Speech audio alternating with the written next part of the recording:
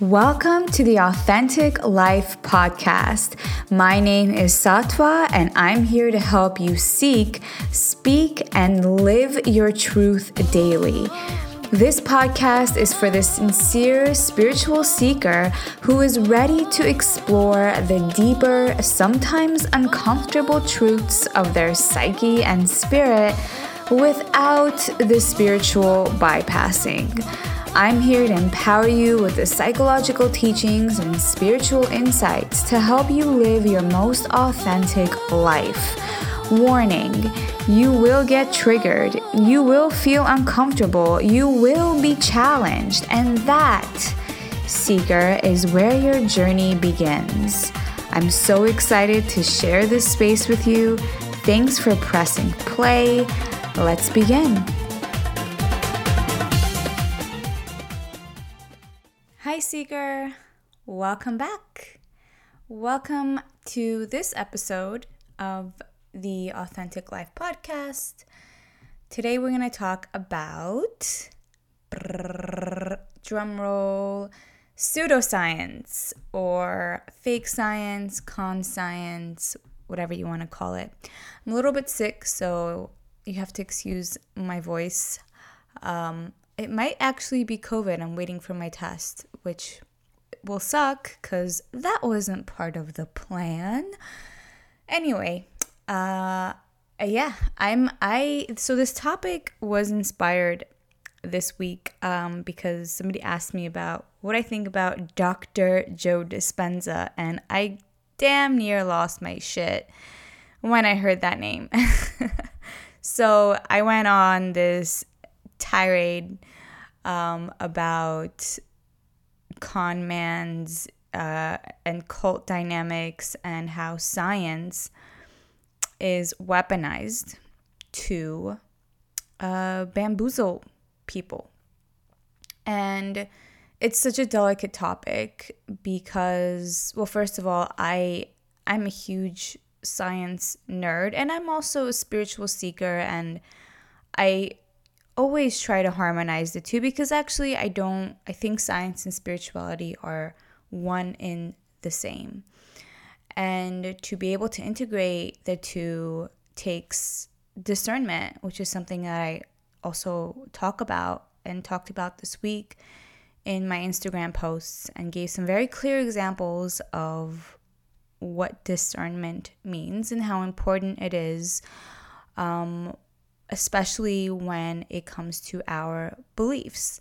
Because no matter what we believe or why we believe it, it really comes down to how we believe it, which we can believe through the lens of discernment, which, makes space for context and nuance and perspective and shades of gray, and also makes space for the greater unknown.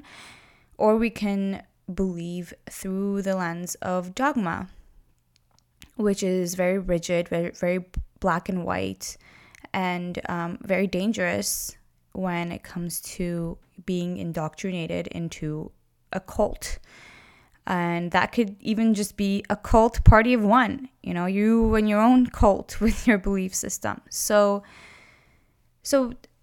circling back to why pseudoscience is such an important part of this is because, well, science uses very specific kind of language to describe, experiences, describe phenomena.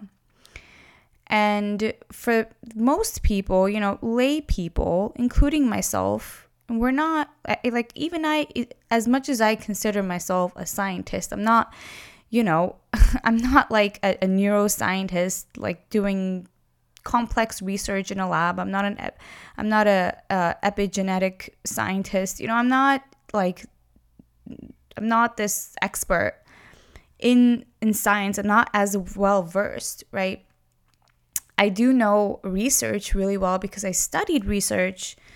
So I can discern good science from bad science, but if somebody tells me about some chemical compound right? And I think they're an expert. Like, I'm gonna believe them because I'm just not versed in that area. So science becomes a way for people to weaponize and to to weaponize our ignorance, so to speak. So anyway, really long intro there, but today I want to talk about pseudoscience, and I want to highlight some elements of pseudoscience and some red flags to look out for, so that, if somebody's throwing scientific jargon at you and you don't really know the discipline that they're talking about, there's still some ways that we can be discerning of whether or not what they're saying is complete bullshit or if it's grounded in some truth. And so how we can spot the red flags and how we can familiarize ourselves with the deception tactics that fake scientists use and how we can detect them, just in terms of what to look out for. And like I said, I have a background in research. I served in academia for over 10 years. Both of my master's degrees are heavily research-based. I've, co-authored and published in peer-reviewed journals. So I'm pretty familiar with the scientific process. And that's not to say that I know everything about it. Of course not. But I am comfortable enough to talk about it and to point out that, all this to say is to point out that even with a scientific background and my training, I got carried away, going back to Joe Dispenza, I got carried away by his work when I was reading it and heavily into that. And I really believed it, not because I thought it made a whole lot of sense, because, my logical mind kind of knew that a lot of it was just like a bunch of bogus, but I wanted to believe it. I wanted to believe it so bad. And I was really married to some of my beliefs. And that's what I was talking about in the beginning, is that it's not about what you believe or why, it's how you believe it, right? And when we are not discerning, our beliefs become our dogma. And that is what I noticed so much about the law of attraction, the new age circle, because even though what it seems like they're preaching, love and light and growth and transformation and healing and all this is, it seems like it's assuming to be good for you, but the beliefs themselves are approached in such a dogmatic way that it traps us. And I, being a scientist, ignored the red flags. I ignored my logical mind, and I was lying to myself, and I was willing to be lied to. And that's how powerful these deceptive tactics are. And that's how we get conned and persuaded and indoctrinated into an ideology. Anything can become an ideology. And that's what these pseudoscientists really are selling to us. And they really know how to do it. They know how to bamboozle us. They're actually really great marketers. And, they know our journey. They know our avatar, like they call us, which is a weird thing to call people, but it's marketing language, right? Your ideal client avatar, your niche. So it's just creepy how much they study us, and, they study our journey. They know how to appeal to our emotions through compelling storytelling, and they use science as part of that practice. And I'm exploring this a lot deeper with my email community these few weeks. I'm going really deep into the qualities of a con artist, the strategies, the tactics that they use, and all of the cognitive biases that they appeal to in us. And so if that interests you, you should definitely sign up for my email list if you're not already. So anyway, what is pseudoscience? I just realized I didn't even give like a definition. So pseudoscience is a term used to describe a claim that is supposed to be a product of science, but is not based on empirical evidence. Empirical evidence. Really important to understand that. And for something to be empirical, it needs to meet the 4 following conditions. Number 1, it follows the standards set forth by the scientific method, which is a 6-step framework that outlines the process of conducting an experiment. Number 2, there needs to be full transparency in the research methods and the procedures that are used, because the results of a study need to be replicable in order to be valid.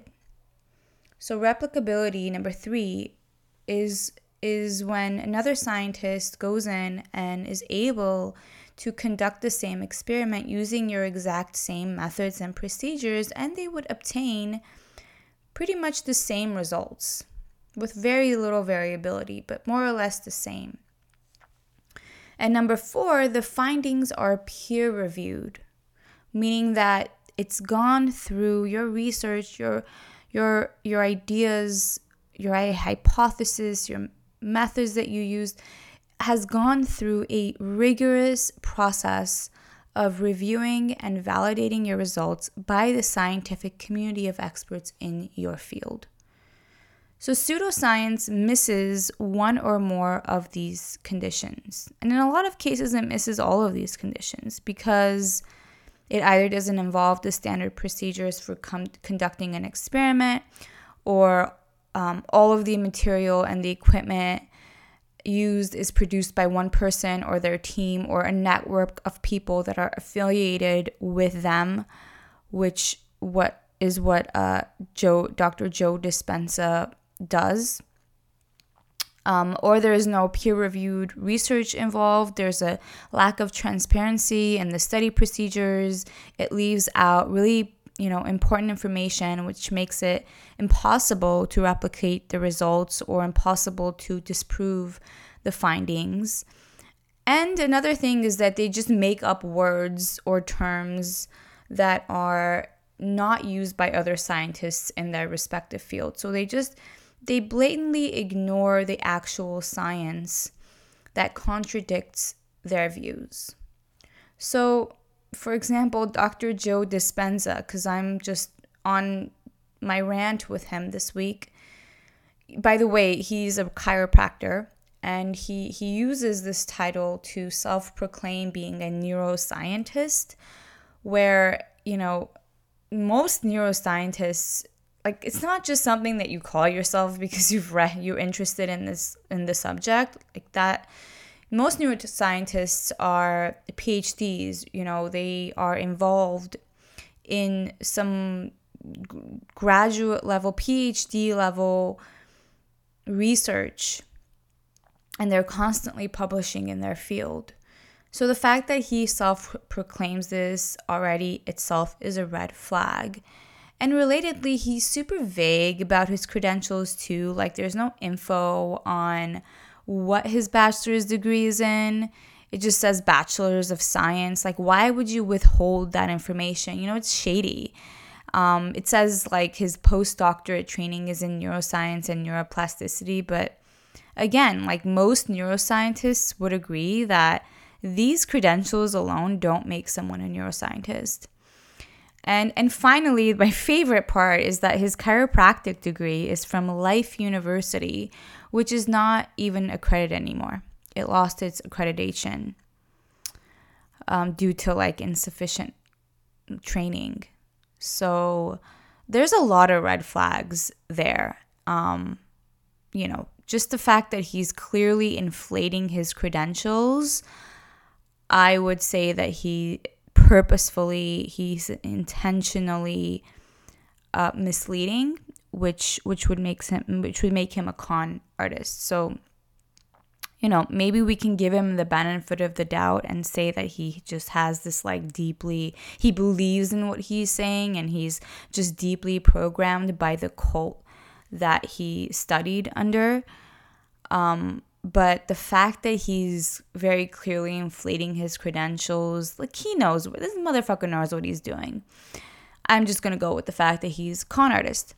And if you look into his research, most of his findings, most of his quote-unquote research articles are published by the Heart Math Institute, which is a nonprofit organization that has its own journal in which the editors are also the scientific advisors. I mean, that's a conflict of interest, right? So somebody sent me this angry message saying I should look up Joe Dispenza's scientific advisory. It's you mean his friends? And I did. And it's some guy named Doc Childs. His name is Doc.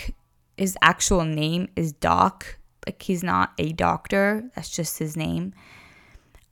He has no medical training or relevant credentials. There's some other guy, Roland McCready or whatever. He has some impressive list of memberships, but if you actually dig into the memberships, it's really fishy. What the hell is Pavlovian Society? What is the American Autonomic Society? Why do you have to pay $300 a month membership to get access to their subscription to see what the stuff that they're publishing? That's not real research. Real research is very, very transparent as possible. So this is not legit, right? Literally anyone can create a society or an NGO and fabricate their way through. I mean, just look at Elizabeth Holmes of Theranos, who created a multi-billion-dollar fraudulent tech company. This shit happens. So,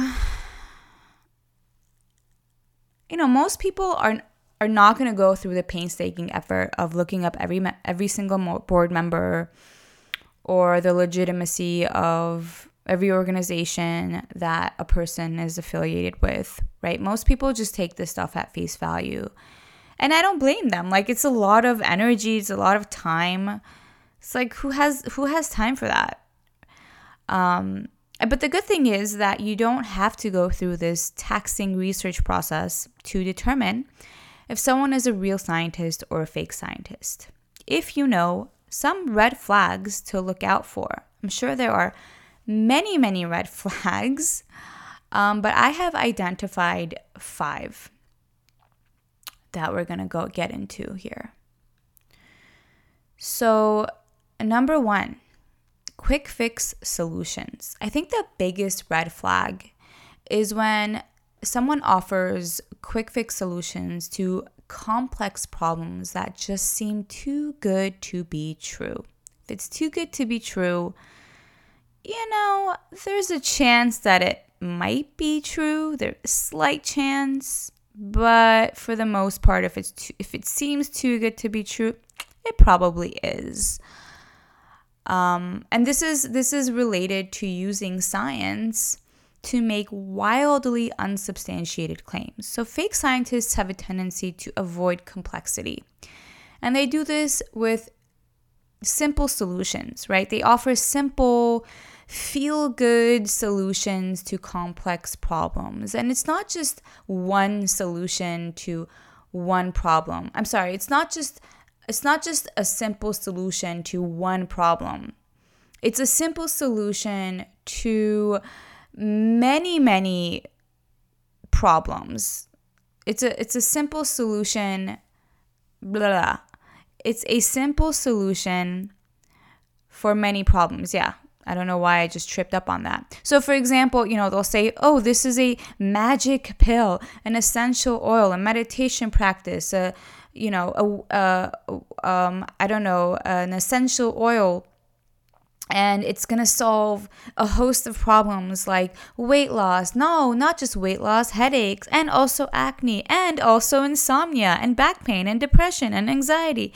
I mean, they have this tendency to like lump all of these conditions together because these are really, really common issues. I mean, who doesn't suffer with an insomnia at some point, or acne, or weight loss, or depression, or anxiety, right?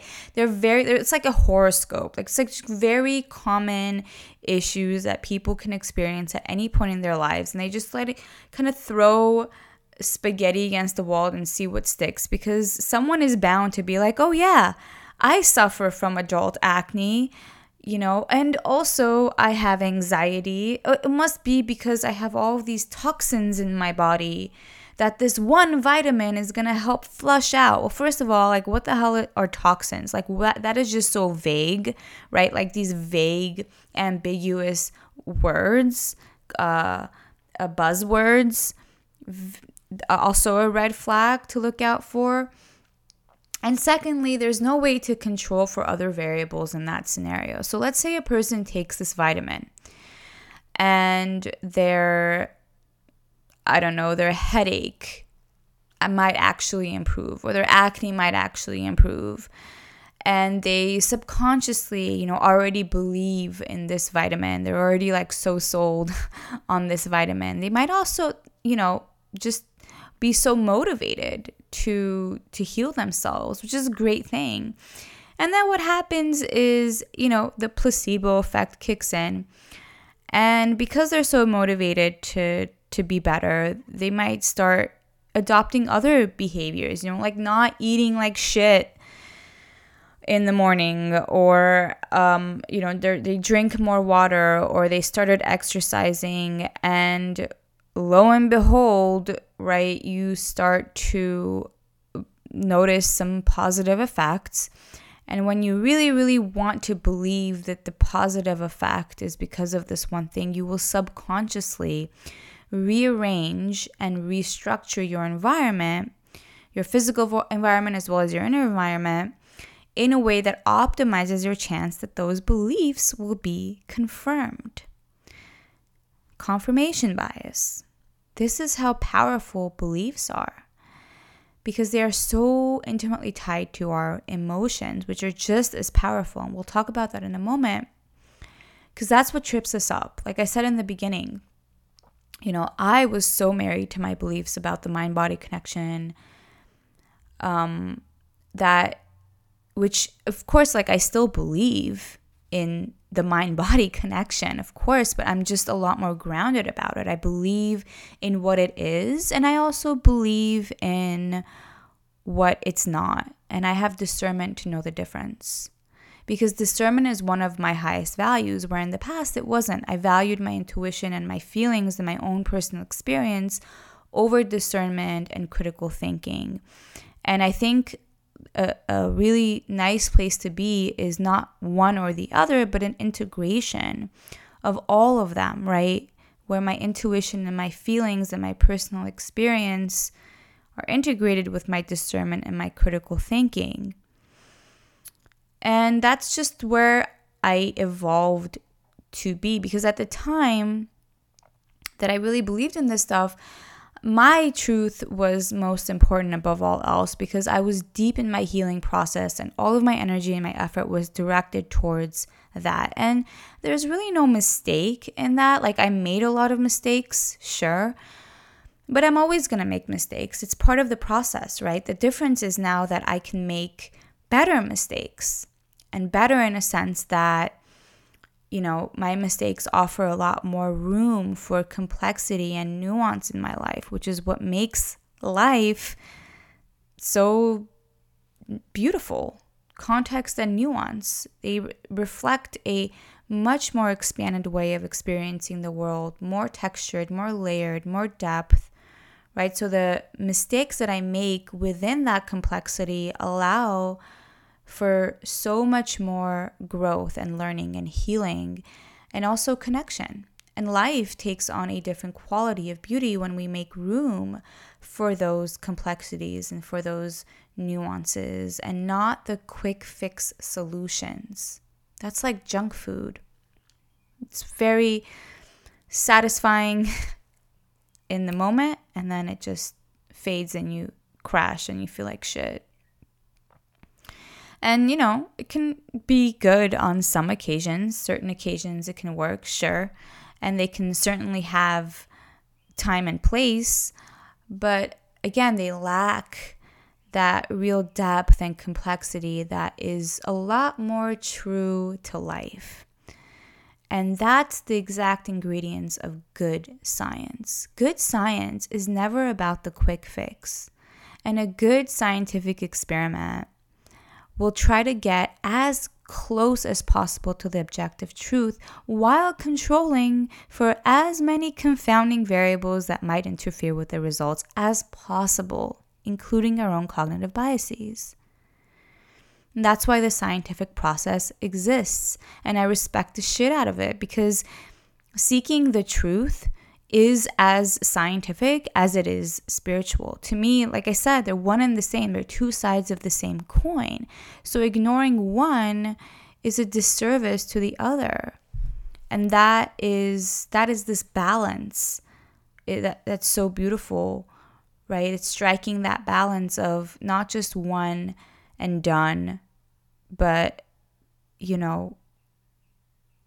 the integration, the constant flux, the changing, the complexity, the nuances, the aliveness, right? It's life, and how we navigate the known against the great unknown is this practice of discernment, which is, a beautiful concept in non-duality as well as in science, because both encompass that complexity of life, right?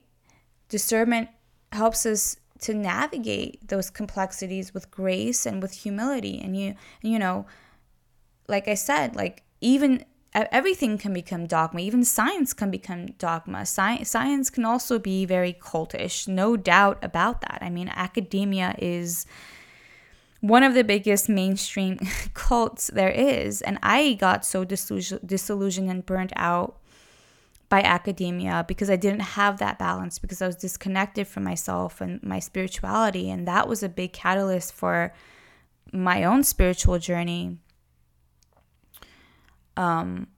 which was fine. But, then I went into the other extreme, that's what tends to happen, right? And it's just now I'm coming back in this full circle moment where I'm going back into academia, but with a new perspective, so I can make better mistakes that will contribute to my growth. So all this to say, be wary of solutions that offer a panacea to multiple complex problems.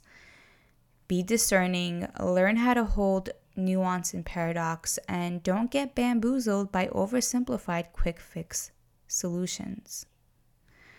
So, I'll give you an example here and we'll move on to the next point, but just saying something simple like thinking positive thoughts can reprogram your DNA and cure chronic illness, right? That's so incredibly, it's like some Joe Dispenza bullshit. It's so incredibly oversimplified and reductionistic. It takes concepts from these really complex and huge disciplines like neuroscience and epigenetics, which, by the way, are still in their infancy.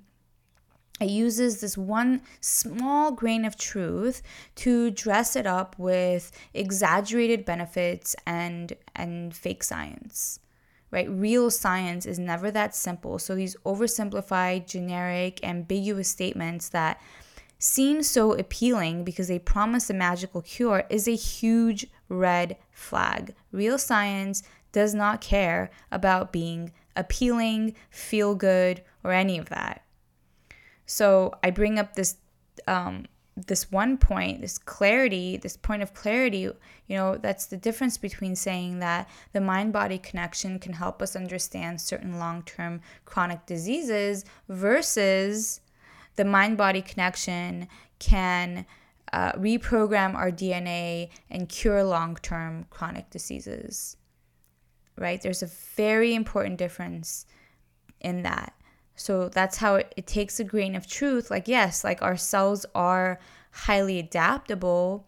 I mean, I don't know. I really don't know much about epigenetics, but like I know that, yes, our cells are highly adaptable and can be mutated, but there's no scientific evidence to show that we can reprogram our DNA to cure disease. I mean, that is like such breakthrough medicine, right? Like that's like we can cure cancer with that. And as far as I know, there has not been a cure for cancer. You see, so they take a grain of truth and they exaggerate it. So watch out. Watch out for these oversimplified explanations that seem too good to be true. If it seems too good to be true, it probably is. Number 2, fake scientists never want their research challenged, which is related to the third point, which is that they are not taken seriously by the scientists in their respective fields. So, huge red flag when someone gets really defensive when you start poking holes in their theories and their research, or they choose to ignore the actual science that contradicts their views. I've had so many encounters like this with these LOA holistic psychologist people. They you criticize one point and they just like get mad, right? Block you, get defensive. And that is like a huge red flag. Like if you want to test someone's integrity, like just challenge them and see how they respond. In actual science, there's no scenario where your work is not being criticized. In fact, real scientists want to have their research challenged. That's what the whole like defending your dissertation is all about. Any real scientist would be readily acknowledge that there are plenty of mistakes in science. You know, you need to make mistakes in science because you need to rule out all possible explanations to find the truth, to find what works. And it's a misconception to think that science is there to prove something. There is no proof. Science is simply about getting us closer and closer to the truth. It's about being as less wrong as possible. And again, we get closer to the truth while protecting that truth against our own cognitive biases. No study is 100% perfect, but if you follow the steps of the scientific method, then the outcome of it might not be great science. There's still shitty science out there, but it's not pseudoscience, right? There's a difference between shitty science and pseudoscience. Pseudoscience is that quality of trying to, design your research to give you the results that you want, as opposed to, shitty science, which is not going to, produce some miracle outcomes, but, you're still at least trying to determine an objective truth about the world, right? And you're controlling for all of these variables. So there's a standard, right? There's a standard of procedure for collecting evidence that exists for a reason. And, these pseudoscientists, like they don't follow that, so their results can't be replicated. And it's a big reason why they say that, like the excuses that they've made, like their claims are beyond the reach of science, right? When they're trying to prove the existence of God, like it becomes this like impossible argument because they say like, well, it's beyond the reach of science. Like, well, yeah, duh, but that doesn't really say much, right? Or science doesn't have tools to measure the thing I'm talking about. Well, okay, but that still doesn't mean that what you're saying is valid scientifically. Or we don't need to test this product because we already have the proof. Like, red flags everywhere. which it brings us to number 3. This is the reason why they're not taken seriously, or they're largely ignored by their peers in their scientific community, in the scientific community of their field. So if you want to know somebody's legitimacy, just see like what are the other scientists saying about their work, because real science is accomplished by teams of people who have been researching an issue for decades. So how likely is it that this one person is going to come along, discover some secret or magic pill, and, their peers are just going to blatantly ignore it, right? Like, if we had a cure for cancer, don't you think more people would know about it? Don't you think, that would be a big deal and more people would be healed? Or are we going to go with the conspiracy theory that mainstream media and big pharma wants to keep people sick?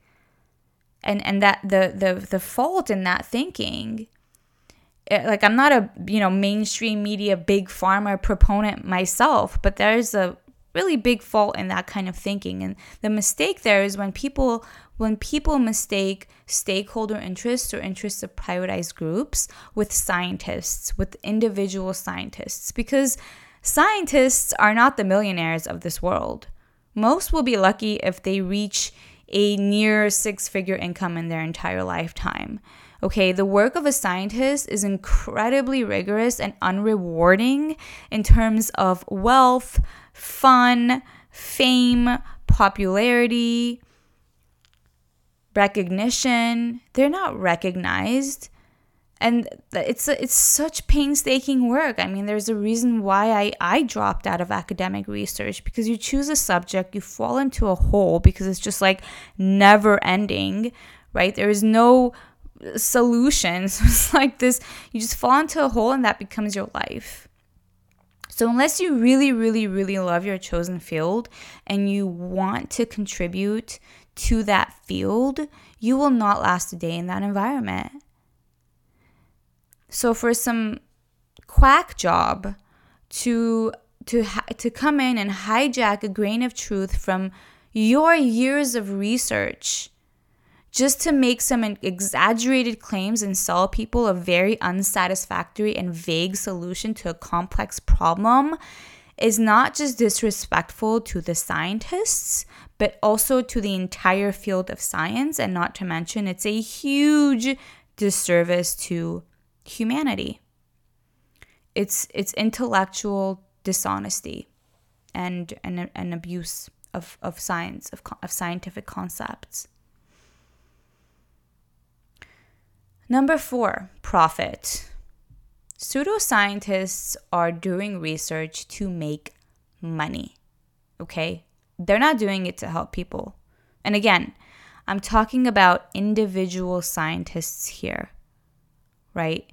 The ones who are in their lab coats day and night, whose work we will never hear about, who do not get recognized for their work. Okay, we have this tendency to try to find a hero in every story, right? Like behind every Steve Jobs is an entire team of scientists that we will never know about, who are largely underpaid and undervalued for their work. But I am willing to guess that they are incredibly fulfilled to know that they have contributed to humanity, because they were never in it for the money and the fame in the first place, okay? Real scientists don't have this motive of money and fame. Otherwise, they would have chosen a different profession. Like that, you don't get rich and famous in science, in this field of science. Our society is not set up like that. So if a scientist, a quote unquote scientist, is rich and famous, I would say that's a red flag. Okay, it's not to automatically discount them, but you should probably investigate into how their work has been critiqued by their peers, and also the profit models that they use to get rich. Because any kind of helping profession where you're in it to help people, if you're getting rich, like if you're going into it with this motivation to, manifest this multi-bajillion-dollar mega empire, unless you are willing to use some unethical profit models to do your business, there's a conflict of interest there anytime you're in a helping profession, right? Because if you're using unethical business models to help people, are you really helping them? Okay, so rich, famous, scientist, there's dissonance there. Investigate into it. Number 5, lastly, be wary of people who rely on personal narratives and anecdotal advice or evidence that is, that they use as proof. So that's not scientific, okay? Like, personal narratives, anecdotal evidence is not scientific. What it is purely a predatory marketing strategy. And it's predatory because it appeals to our emotions and discourages us from critical thinking. Okay, it uses very compelling narratives to capture our emotions, to weaponize our emotions, especially emotions like fear, anxiety, loneliness. Right? It's this notion of, if I can do it, if I can heal myself through this magic pill, through this positive thinking, so can you, right? This is the anecdotal evidence. Or they bring up these testimonials of people who have, achieved the impossible, right? What is his slogan? Joe Dispenza. Ordinary people doing extraordinary things, or whatever. It's not that ordinary people can't do extraordinary things. It's that this is an inconsistent comparison. Saying that just because this person did it, you can too, is not a consistent way of comparing to outcomes, because all of the variables are not controlled for. Right? If I can do it, you can too. It completely ignores the reality that people have very different circumstances, and for some people it's much harder than others. Right? It's possible for me, so it's possible for you. It ignores the fact that we don't all have access to the same resources and opportunities or time.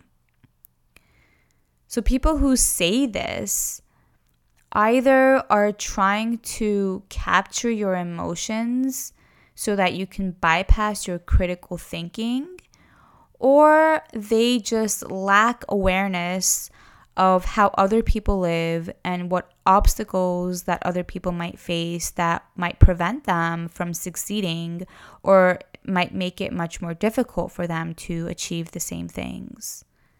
Right? We don't all have the same upbringing. We don't all have the same life story or the same strengths and weaknesses. We don't have the same genes. We don't have the same wiring in our nervous system. And in fact, it would be a really, really boring world if we did. So it's not surprising then that the majority of people who use this narrative of, if I can do it, you can too, are the ones who sit high up on the privilege ladder in society. And they just blatantly fail, consciously or unconsciously, they fail to acknowledge the social and structural limitations on success and how we are treated. So what these people have to rely on is personal narrative. And the more emotionally charged they can make these narratives, a near-death accident or being diagnosed with some terminal illness. Doctor said that I wouldn't live past 6 months. The more emotionally charged the stories are, the more they capture our emotions, and the more easily persuaded we are when we are emotional. Because when we're emotional, when we're flooded with emotion, the executive functioning part of our brain shuts down. We are in a emotionally charged inner environment, right? And we're desperate to seek some order, some sense of stability and control. And so when somebody offers us a quick fix solution, and we're in this kind of, destabilizing emotional inner environment, we are more likely to jump on it, to believe it, to be persuaded by it. This goes for everyone, right? Nobody is exempt from this. This is just human nature. Everybody can fall for this at different points in their life, right? We've all felt discombobulated at some point. We've all had the experience of, getting the rug pulled from underneath us, or, life throwing a big wrench in the matrix, right? These really destabilizing situations where, or something like traumatic, right? A death, a divorce, like situations where we're questioning our reality, and we don't know what's real, and we become this like open, vessel for information to just like pour in. And there are people who are waiting because they know your avatar, right? There are people who are just waiting for you to reach that point so that they can come in and they can weaponize all of that, use it against you, and make you buy shit. So, what else did I want to say about that? There was one more point that I wanted to make about personal narratives and why they are not the effective way to. Right. So personal narratives. Another point is that they don't account for the possibility of unlikely and atypical outcomes. So an unlikely outcome will happen if there's enough times that something happens over and over and over again. And I'll give you an example. So this is a real statistic. 99% of people who invest in MLM, multi-level marketing, and pyramid businesses, 99% of them lose money. But it works for that 1%. And if you think about, if 99,000 out of 100,000 people lose money, but 1,000 people are successful, right? This is an atypical, unlikely outcome. Then all it takes is for those 1,000 people to write raving testimonial, and now it looks legit. And we believe that because we have something called the base rate fallacy, which is a type of cognitive bias where we ignore the prevalence of something in favor of individual information instead of integrating the two and considering context and nuance and being discerning. So, anytime that I've ever challenged someone on their "if I can do it, you can too" belief, they're so quick to point out, how they've done it or how their students have done it. But of course, we don't hear about the thousands of people, or the 99%. I mean, that's a high number, the 99% of people who they haven't helped, right? They just stick to that 1%. And that's why they get so super defensive about it, which it goes to that point where, they don't want to be challenged. There's a lack of transparency there. And the reason why they do this is so that, you can lie to yourself, or they can lie to you, or they can facilitate you lying to yourself. So, okay. Well, I'm getting tired of speaking, so let's wrap this up. I'm going to give you 4 deception strategies that pseudoscientists or fake scientists, used. And I also did a video of this on Instagram, but I will repeat it here to kind of tie a bow on everything that we talked about. So 4 deception tactics used in law of attraction. And this isn't just applying to law of attraction. This is just like a good lesson on critical thinking, which can be applied to, so many other industries where some of these same tactics are applied, right? The wellness industry at large, the food industry, or like the organic food industry, the beauty industry, right? All of these industries that are, so desperate to set themselves apart, and some of them are based in really good grounded science, but a lot of it is also just fluff. And so, these are kind of common deception tactics that can be used in a way that, weaponizes or uses our ignorance against us. So, number 1 is using ambiguous language to make generic statements that don't say anything beyond what is implied. This is also called a truism or a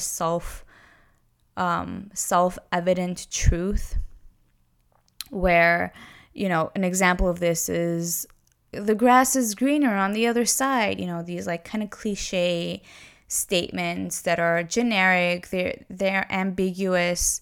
So for an example of this in law of attraction is positive thoughts are better than negative ones, right? That's a very ambiguous claim because positive and negative and better can mean different things for different people in different contexts at different times.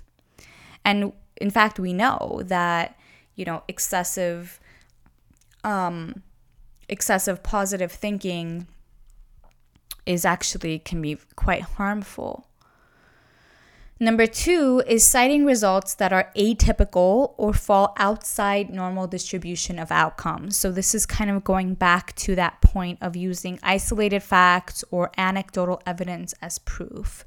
So, somebody who says that they manifested a lot of money using LOA principles, law of attraction principles, well, that's an atypical outcome, and that's likely due to a combination of other factors like luck and privilege that they're not being transparent about or they're not considering. Number 3 is making unsubstantiated claims that are assumed to be correct but have not been scientifically validated. So, for example, saying law of attraction itself, I don't know if you ever thought about it, but that itself is an unsubstantiated claim, because for something to be a law, there needs to be a cause and effect that must always apply in a repeated experimental condition. But LOA has never been tested in that way. And that's why they rely so much on anecdotal evidence and personal narrative and, storytelling.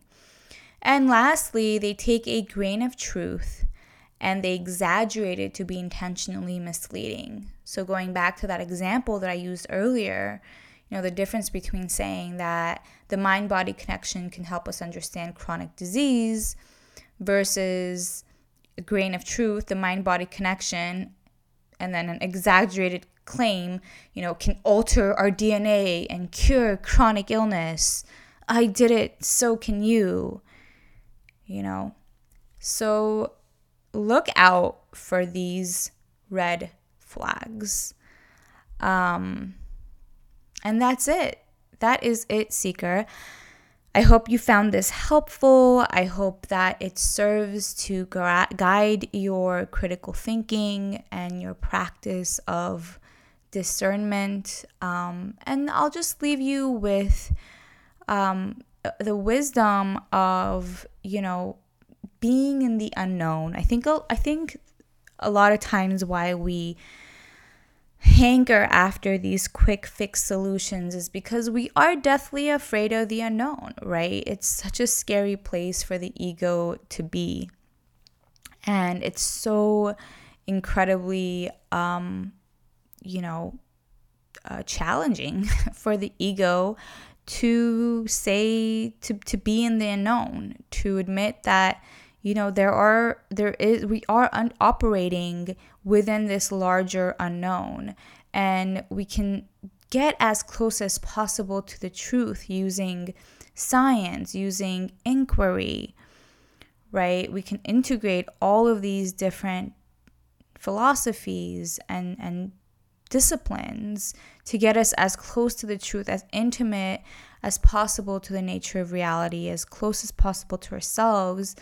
There's gonna be we're still operating within the larger unknown. And that's that practice of surrender, of humility, right? It's so many things, and it's not just a one and done type of deal, right? It's a constant practice. It's an ongoing practice. And to be, I think, in this energy of surrendering to the unknown while still investigating and inquiring and exploring the truth and the nature of reality and ourselves is a beautiful practice of staying open, but not so open that our brains fall out. So have an open mind, but not so open that your brains fall out, but being discerning. So anyway, I will leave you with that, and thank you for hanging out with me today. I love sharing all this with you. I would love to hear your thoughts about it, so you can shoot me an email, or you can find me on Instagram, and we will talk soon. Till next time, bye. Thanks so much for listening to this episode of the Authentic Life Podcast. If you liked this episode, please subscribe to this podcast and share it with your friends on social media. Just don't forget to tag me at Seeking with Sattva on Instagram. Seeking with Sattva is an international spiritual development brand that has helped thousands of seekers heal, grow, and consciously evolve on their journeys. To learn more about my work, to sign up for my Authentic Life newsletter, to read my blog posts, or to work with me one-on-one, visit my website at seekingwithsattva.com. Stay tuned for some exciting new updates, offerings, and guest speakers coming your way soon. Until next time, keep going, keep growing, keep seeking and speaking your truth so that you can finally live an authentic life.